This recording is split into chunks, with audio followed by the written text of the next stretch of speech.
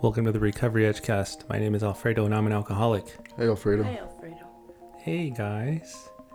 Today we are joined by Tony and Gino, and we're actually doing night watch today, and we haven't got any calls yet. It's been a very slow day. So, like I do everybody who visits, I made them get on my podcast. So we're gonna do a little meeting here, and we'll just start off with the Serenity Prayer.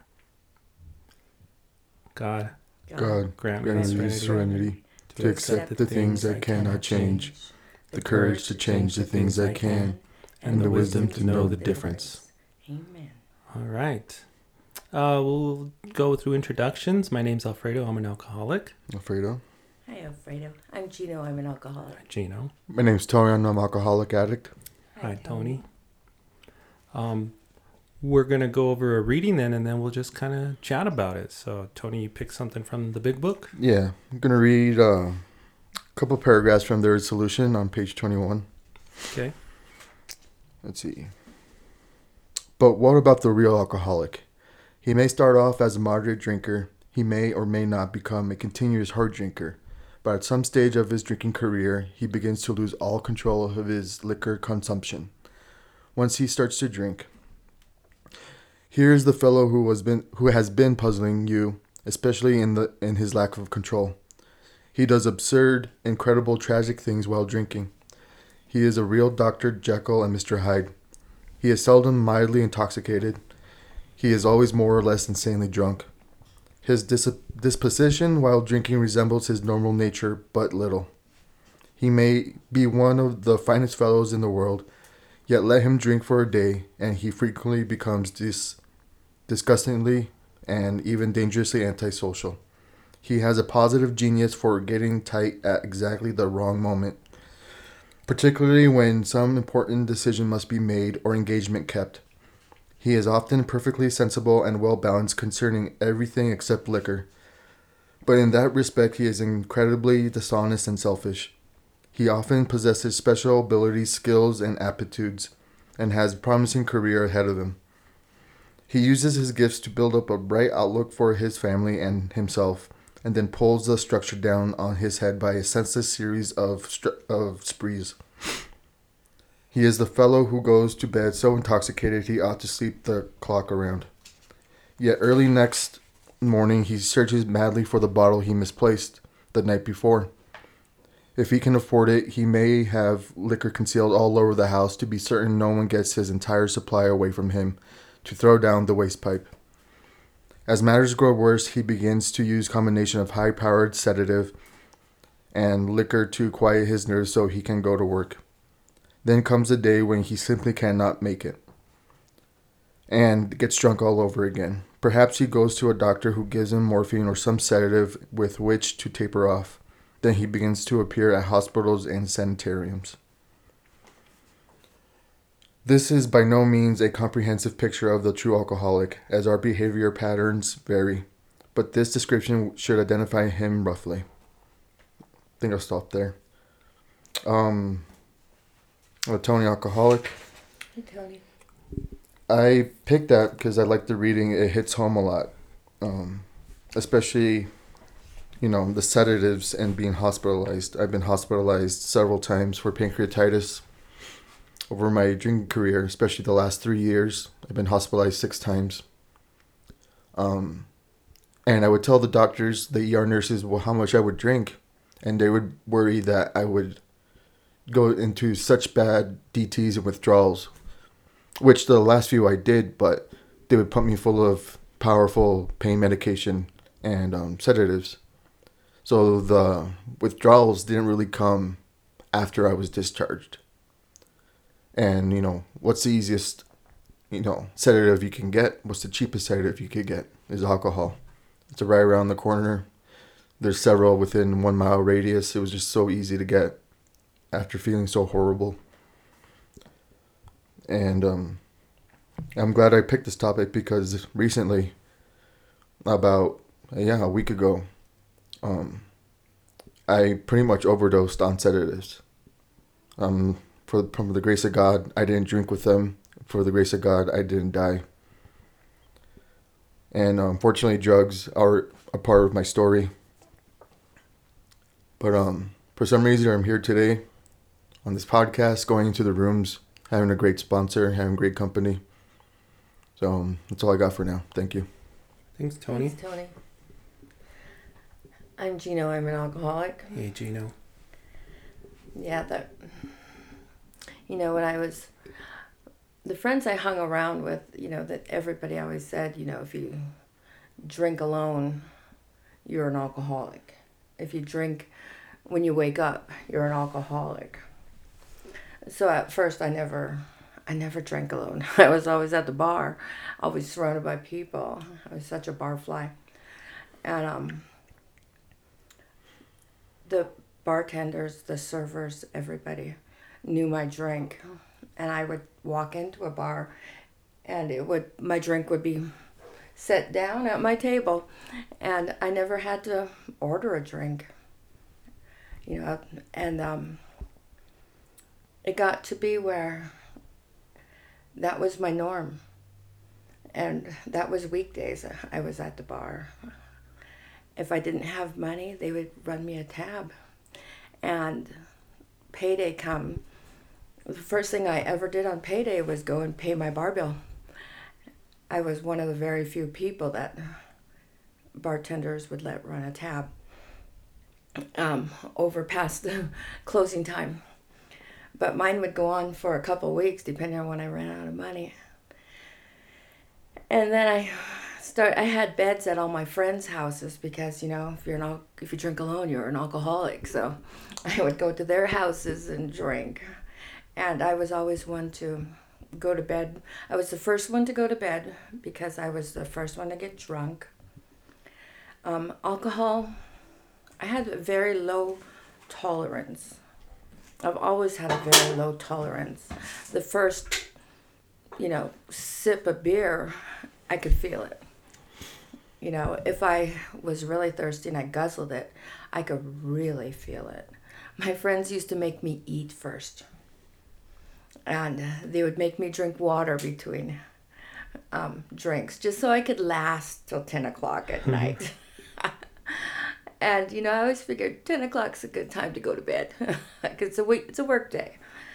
But on the weekends, it was, I'd wake up those mornings and want to drink because I felt so shitty.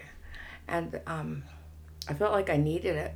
But I knew if I took a drink, I was an alcoholic. So in my mind, I couldn't drink in the morning. So I would go to work so hungover. And I would tell my boss, hey, I didn't call in sick. I'm not like so-and-so who calls in sick all the time with a hangover. I'm here. There's so many times where my boss would say, you need to keep toothpaste and a toothbrush in your desk. Yeah, I could smell the alcohol. And I would just lay low and hide from people. And then as soon as I was off work, I had my plan. And my friends lined out to head to the bar because I needed that drink. And there's so many times where when I didn't drink, it was planned so that I could say I didn't drink today.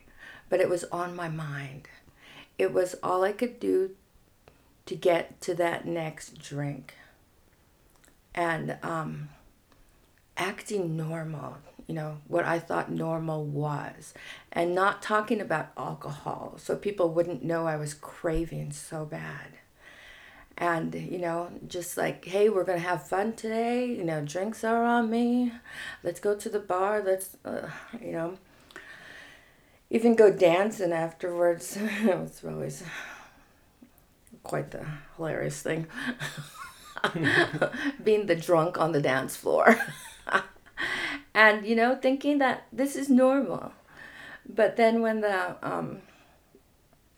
my drinking got worse, I made sure I always had alcohol at home. So that when my friends sent me home at 10 o'clock, I would finish off there. And I always had, I drank wine at home. I had like displays of wine. I had wine under the cupboard to refill the display thing. So I would just take the wine from under the cupboard and drink it. I always drank till I passed out or blacked out. Usually both. But it was always, it became a nightly thing. And I always felt like God wanted me to quit drinking. But my Jekyll and Hyde thing wasn't anger, and it wasn't mean, or I did do stupid shit, but my friends kept me accountable for what I did, and the next morning they would give me a list of what I did and who I need to apologize to, and I would apologize to people because this is all people we all hung out with. And then people were like so forgiving and understanding because that you were just drunk. It's okay. You can't screw up the party people or you're going to drink alone. You just accept things about people. And to me, my alcoholism, which I did back then I didn't realize was alcoholism, was acceptable. I drank too much. I drank daily. That was just acceptable. That's just the way life is. And the people I hung out with were the same way. So my Jekyll and Hyde thing was more when I'm not drinking, hiding the fact that I was craving, hiding the fact that I was shaky, that I was dehydrated, trying to pretend I'm normal, and not even thinking that when I'm sober is how people are supposed to be and how they're supposed to act. Mine was all an act to cover up the fact that I needed that drink. And so my normal was getting to that bar, having those drinks right after work, and thinking, now I can finally be normal. And it was so backwards. It wasn't until I came to AA, I had to have a traumatic thing happen for me to come.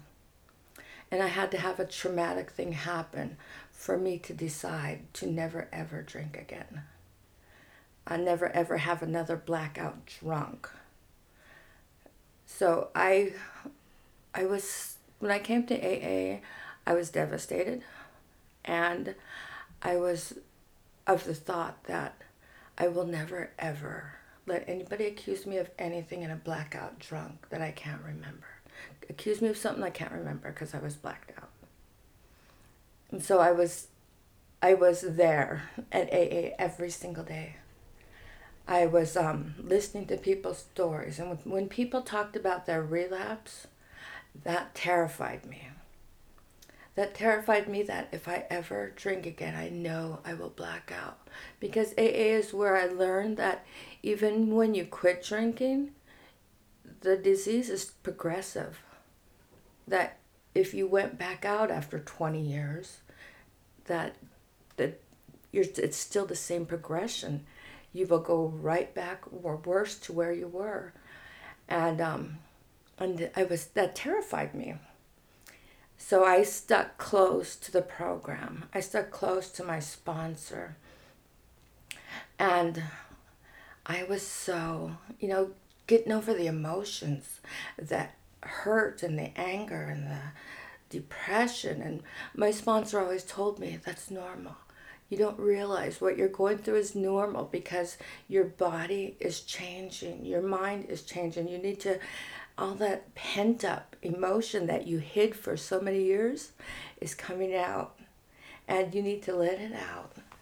And she would tell me that even before you were an alcoholic, you were hiding your feelings. You were always trying to be normal. So she would tell me, she goes, you need to be honest with yourself and honest with the people around you and feel those feelings. Because you won't get past them unless you acknowledge them and feel them. So I was known at the crier at the meetings. They're like, oh my gosh, here she goes again. I don't know how many times the moment I walked through the door, I was hit with a box of Kleenex. It's like, here you go. I was just like, I'm finally in a place where people accept me for who I am, and they see me start to cry, and they could make jokes about it, and I could be okay with crying in front of people, and I wasn't one to show. To me, those were weak feelings. I wasn't one to show weak feelings to people. If I was angry, that was okay to show to people. And I didn't realize all that anger was hiding the fears and covering up for how I really felt and trying to pretend I was someone I wasn't because I didn't want people to see the real me. So, and when people talk about that Jekyll and Hyde, I always think mine was backwards because I felt like when I was drinking, I was normal. And when I wasn't drinking, I was abnormal.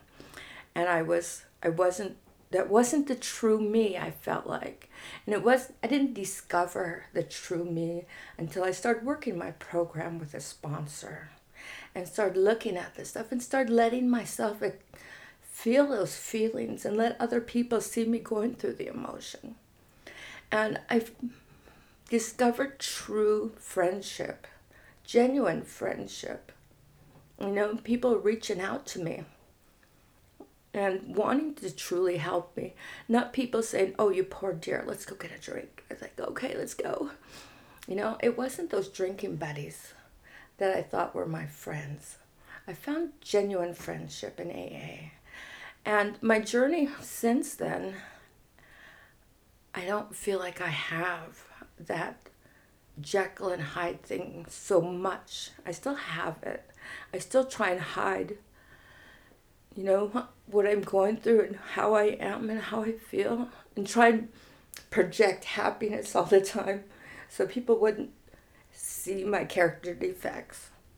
But little by little, I'm learning to be okay with who I am, learning to love myself. And I didn't realize I didn't love myself until I came into the program. So I love the fact that I'm maturing. I'm finally maturing in life. And I'm getting to know me. Moving here to Colorado is a big part of it because I have kids and grandkids here that I really feel the need for the living amends. I've been rambling for a while, sorry. It's good. So you mentioned about coming into the meeting, and you'll hear people say that, let us love you until you love yourself. How do you feel about that, Tony? Have you heard that before in the room? Oh, definitely, especially in the beginning. Yeah. I remember the first day I went into a room, clearly. I was a horrible mess, crying, drunk. The first sponsor that I approached, that's what he told me, like, let us love you until you love yourself. And there's a lot of meaning to that, especially in my case, because I didn't love myself. I didn't like the person that I was. And I used alcohol to, become the Mr. Hyde. And I kind of agree with Gio that, the Mr. Hyde was kind of that's who I wanted people to know, Tony. Especially with, relationships, with dating women, I was, always thought myself of being like smooth and, some kind of like savant, but when I wasn't drinking or using, I didn't feel like that. I felt like a loser. I felt like unattractive, just a piece of shit. But when I was drinking, I didn't feel like that. And, I got to the point where you're always trying to reach that feeling that you're not that Mr. Hyde anymore. You're a drunk Mr. Jekyll, if that makes any sense. Mm-hmm. And that's exactly why so many relationships failed. I mean, when I first got in the rooms, that's what I wanted. People kept telling me, what the book suggests, if you want what we have, work these steps, these suggestions. But I didn't want what you guys had. I wanted what I wanted. And I was going to get it. And so I was lying myself in those first 7 months of sobriety in 2018 to get what I wanted. And it kind of fell into place, but I was bullshitting myself. I wasn't doing it right. I was doing it all for the wrong reasons. I was going in and out of relationships, in and out, in and out, in and out. And until something, pretty bad happened, was my first relapse after 7 months. And then I didn't come back for almost a year. And again, it was in and out relationships because I felt that I needed someone, a partner, to be there for me, to love me and my son for who we are. But how the hell can I love somebody, or how can somebody love me if I don't love myself? So that's what I take from that. And you said, love you for who you are. But I don't think you were really showing who you really were. Exactly. And maybe you didn't even know, like how do you find who you are? I wanted them to love who I wanted to be, I suppose. Mm-hmm. And I didn't like who I was unless I was drinking. You said earlier that you can come into AA and just be yourself and people love you for who you are, right? How's that journey been for you, finding your identity and loving who you are? I didn't realize I didn't love myself. I didn't realize that I had really low opinion of myself until I sobered up. And I started looking at myself. And I look at all the self-destruction in my life, all the people I ran out of my life. I didn't realize that that I didn't have any respect for myself because I hid it so long that when people said, we'll love you till you learn to love yourself, I didn't realize I didn't love myself. And one of my friends told me, she goes, my sponsor told me to look in the mirror every morning and say, good morning, beautiful. You're going to have a great day. I love you so much. And she told me to try that. And I did it one day and I thought, this is so stupid. I'm not going to do this. This is ridiculous. And I told her that when she asked me if I did it, and she laughed and laughed and laughed. And she said, I said the same thing to my sponsor, but she told me, keep doing it every day. And then one day when I was doing that, I just started bawling. And I was like, God, why am I crying like this? What the fuck is wrong with me? And then I realized, I was letting some of that go. That load I was carrying, I didn't realize it was carrying until it started disappearing. And then one of my friends told me I wish you could see yourself how I see you. I wish you can see yourself through my eyes. You need to start looking at the positive in yourself. And I was trying to think about, what is the positive in me? What about me do people like? And the first thing it thought in my head was, they like the mask I wear. They like how they don't really know me, but they like the mask I show. And when I was talking to one of my friends about that, she just laughed at me and she said, no, you silly woman. That's not it at all. She's like, you don't realize how much you've grown and how much I can see your growth. And I was like, I don't see it at all. She's like, from the time you came in to where you are now, I can really see your growth. So I started looking back and trying to see my growth. And then I realized that all my relationships with men, I sabotaged my entire adult life. I sabotaged everything. And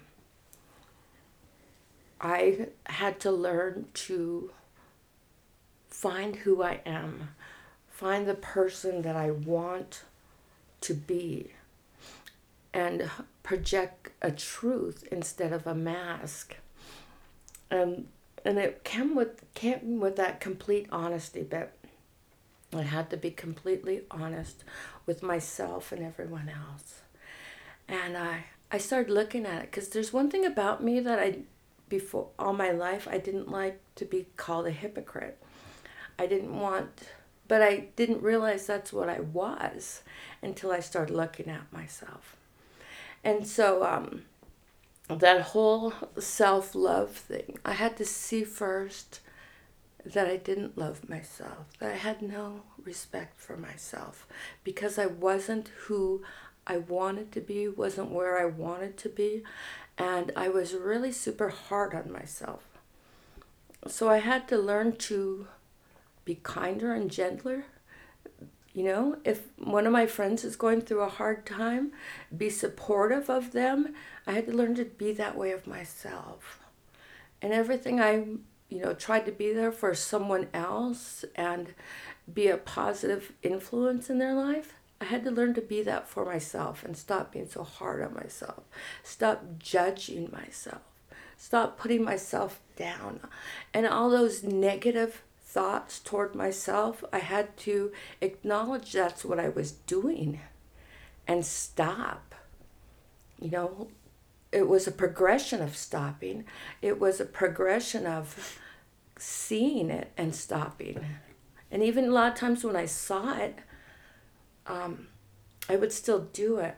But with working my program, I learned that I can grow progressively. It took a while to recognize it.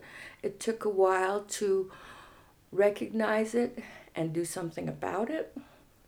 But I'm a work in progress. So little by little, I got there. So progress, not perfection.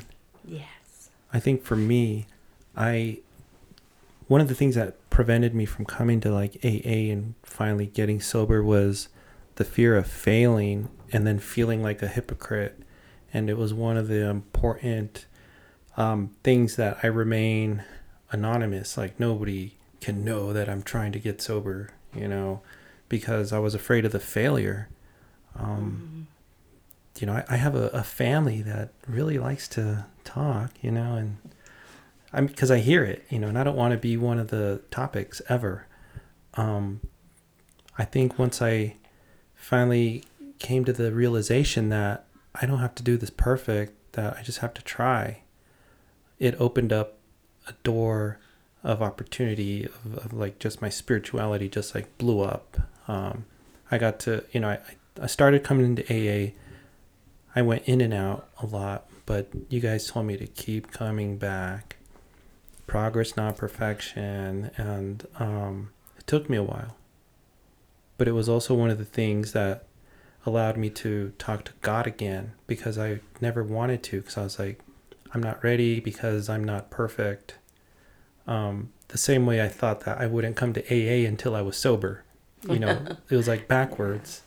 I didn't know that I had to come with my imperfections and all to make progress, spiritually and in my sobriety, I had to come broke to be fixed. I wasn't going to be fixed and then show up. Tony, what do you think about progress, not perfection? Has that helped you at all? Like, you've heard that a few times, yeah, right? for sure. I mean, we hear it every day in meetings. It took me 3 years and sober relapses to where I am now. I mean, I barely have maybe 2 months and some weeks of not drinking, but just from the experience and actually having, that spiritual contact with my God of my understanding, it's different. I feel different. I pray differently. I don't know how to explain it. It's just, this last time is just different. It feels different. And then what happened with the sedatives, I honestly say I was not playing that at all. Just like drinking with my first relapse, I was like, I control it. But no, I went into this like manic state where I finished the whole entire goddamn bottle of pills. And that wasn't my intention at all. And I don't remember shit about it. And that's horrifying. So it was definitely, I'm still in progress. I'm nowhere near perfect. But it's been a progress ever since 2018 to where I am now. What's keeping you trying? A lot of people don't make it this far. No, they'd be dead. They'd be dead or they'd be out. In jail. But they locked up or covered up. Yeah. But you've been blessed with opportunity after opportunity to come back. And like I know, that those opportunities don't last forever. Right. We've seen a few lives just over the year not come back, to this disease. It's pretty scary stuff. But you are making progress. You remind me a lot of my recovery, because I was in and out, but eventually I got tired and I decided to just stay, because it was more tiring not to stay, and I was tired. I was sick and tired of being insane, because I would keep doing the same shit all the time. And it would come to the point where, so much alcohol would be coming into my body that, I don't even know. I don't know what I was expecting. But in retrospect, I was kind of expecting myself just to end, for everything just to end. Especially this last summer, the summer I barely remember. It went by so quick. And I was always sick all the time. And now that I'm not sick, I'm probably still sick, but I feel good. I feel well. And it took all of those hospitalizations, all the heartache, everything, all the, Gino said shit hits the fan, My fans, shit hit the fan for me, got all over myself, and then a fucking pigeon went through the fan, and got, feathered with shit. And then I fell backwards into a hole, if that makes any sense. Things went bad. That's a visual, man. Yeah. If you can imagine that. Oh, yeah. But today, you guys are more open to service work. In the town that we live in, we don't get 24-hour service work, 24/7 anyways. So it's pretty cool that you guys stepped up today to do some night watch anyways, and to get into some service work. When it comes to getting involved in AA, when did you guys come to that decision that you wanted to be involved in AA, and what benefits do you see from kind of being more involved? Because I used to keep everybody at an arm's length and leave, and I'm I don't want to do what these guys are doing because they're crazy or whatever. And then eventually, when I wasn't getting it, I decided to finally take suggestions, get in the deep end, and stay busy. And that took me a long way early on. So why don't you guys talk about that? For me, when I first came into the program, my son brought me the first time, and then after that, I just went automatically, daily.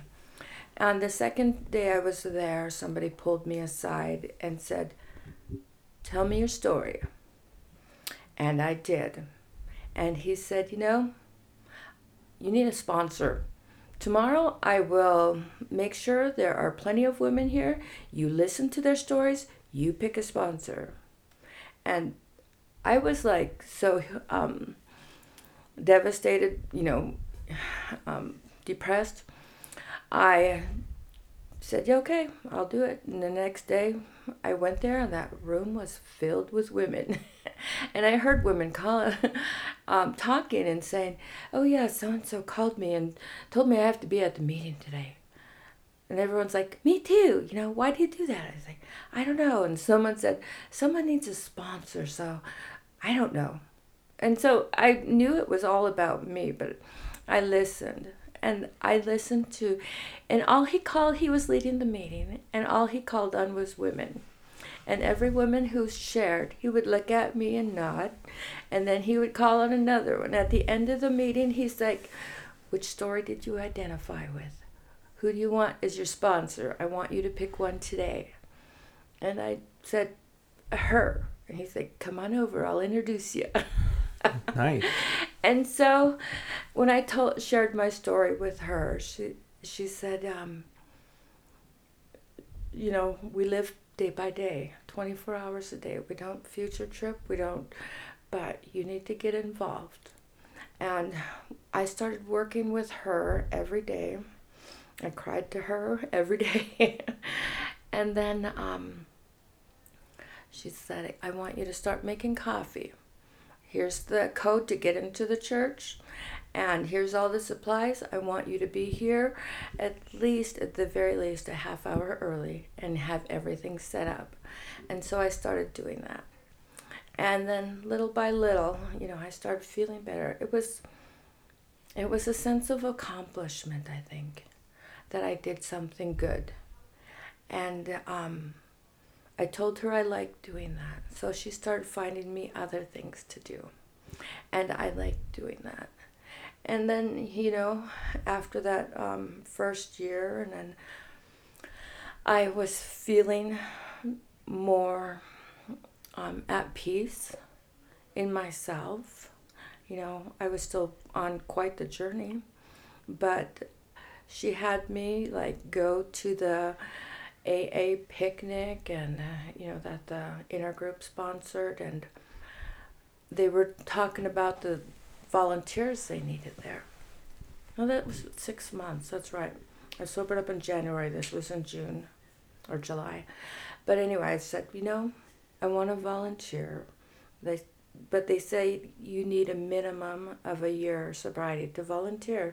So I just told the people at intergroup, well, I'll be back when I have a year. And he's like, hold on.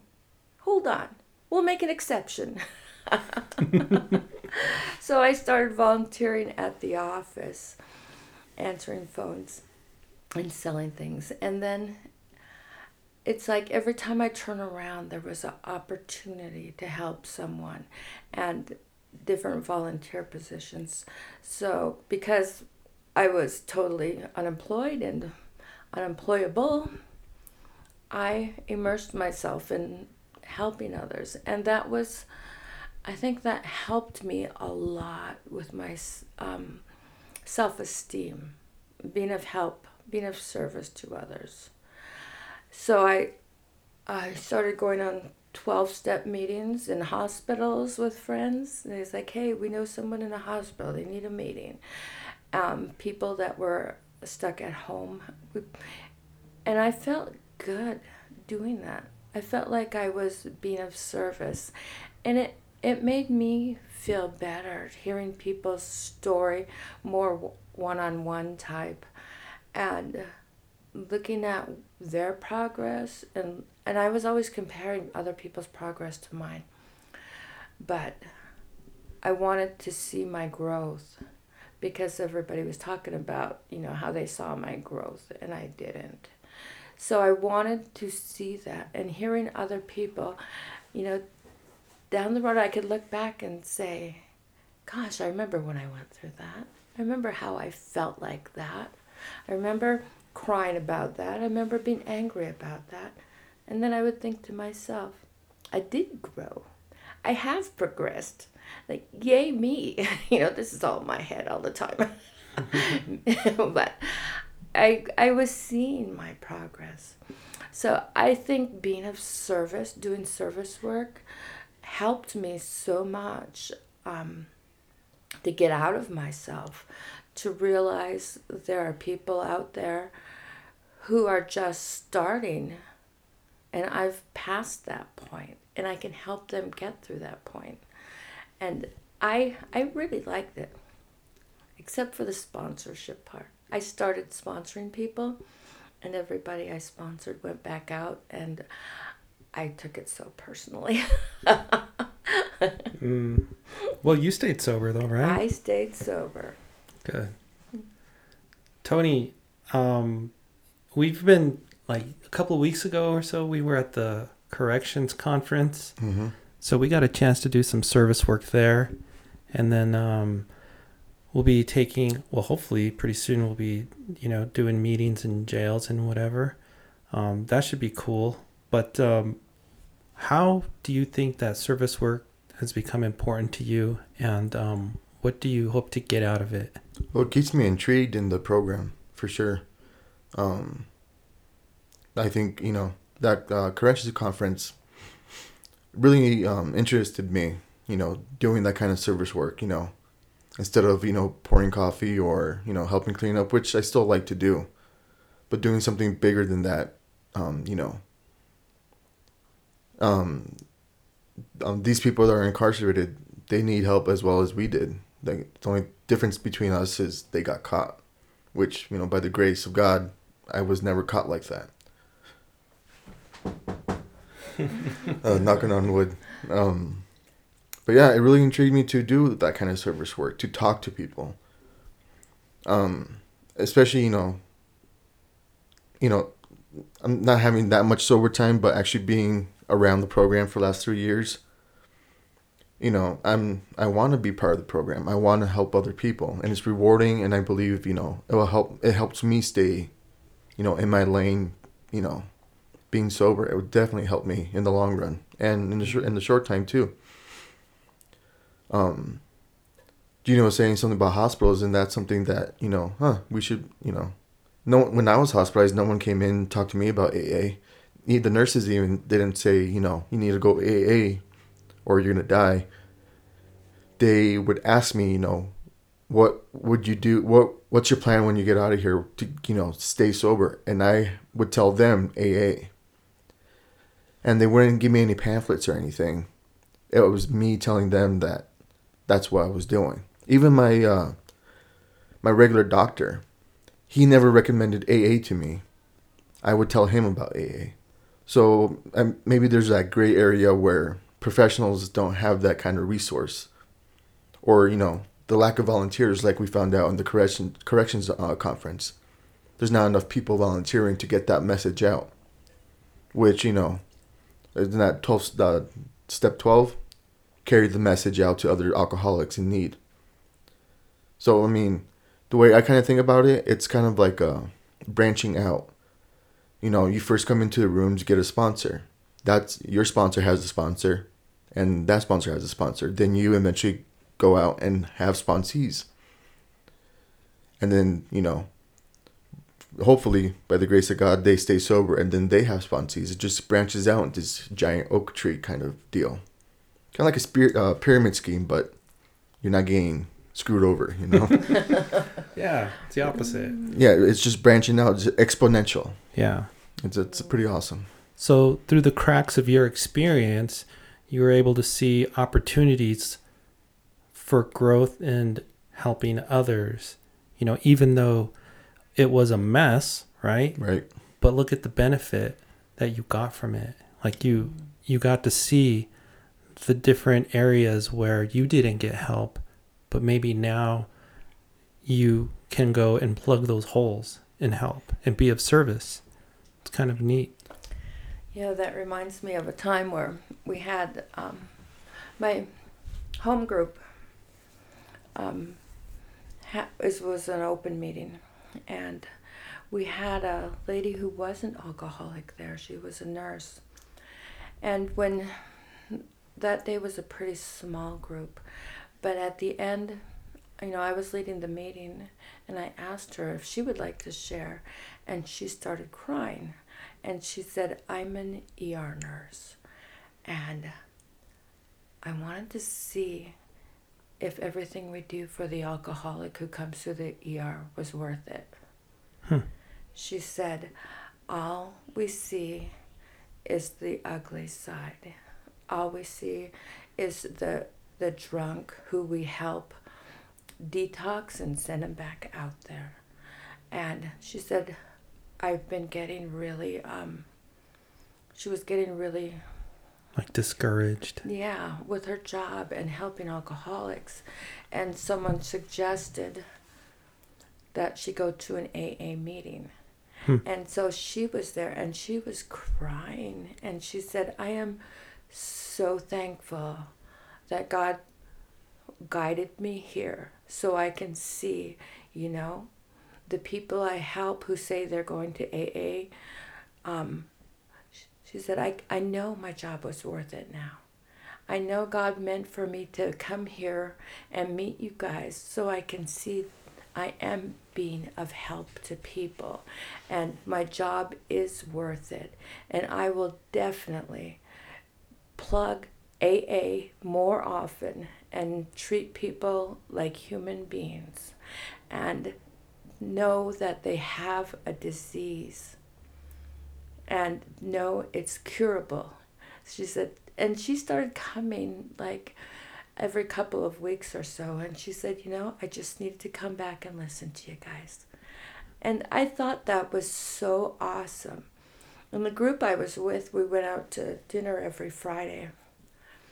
And so we invited her to go to dinner with us. And she said, I haven't had this many belly laughs in a long time. But she's like, I'm so glad. And she became friends with a lot of the people there. It was always questioning about our alcoholism. And she would just say, I want to help people who come into the ER. And I'm going to suggest to the other nurses they go to an AA meeting. She's like, hopefully the town I come from, it was a lot of meetings. From 6 a.m. to 10 p.m., like almost every hour there's a meeting somewhere. So she was going to encourage more nurses to get to meetings. And I think that is a good thing. And that's, Tony had a really good idea. Maybe you should drop off some pamphlets, Sure. And talk to people. Because I think it's a great thing when people who are not alcoholics see it as a disease, not just a low grade of people type thing, like a lot of people do look at it, because they think it's just a choice and we just make bad choices. So I like that. I'm glad you brought that up, Tony. You brought back that memory. Yeah, so speaking of that, there's a behavioral center right across the Tuesday meeting. And I don't think they know that there's a meeting right there at the church. And I'm sure, a lot of their clients are alcoholics or some kind of abuse or something. I would imagine. I don't know. I'm not a doctor. So, but yeah, little things like that would be pretty easy to do. Yeah. We just need more people. Well, we just need some more pamphlets, and then we can just drop them. I think in the Friday meeting we've had certain people like assigned a place to have pamphlets. I remember that, yeah. Yeah, and I don't know if that area was ever talked about, or that place, I should say. I don't think they know it's there. I think it's pretty new, right. Actually. Well, you can jump in now and be like, I got this place. Yeah. I know them. Just throw a bunch of pamphlets and leave. In Espanol. All right, well, that was a great little meeting. Mm-hmm. Thank you, guys. Thank you. For sharing. Thank you for inviting us. You're welcome. Thank you, guys. And, yeah, we still haven't got a phone call, but I don't know. We got like 8.5 hours. 8.5 hours left. All right. Thank you. Yeah, time for pizza. Yes, I agree. And thank you, listeners, for checking us out again. Remember, you can find more of our episodes on Spotify, iHeartRadio, Apple Podcasts, wherever you like to check out your podcasts. Share us with a friend, and we'll see you next time.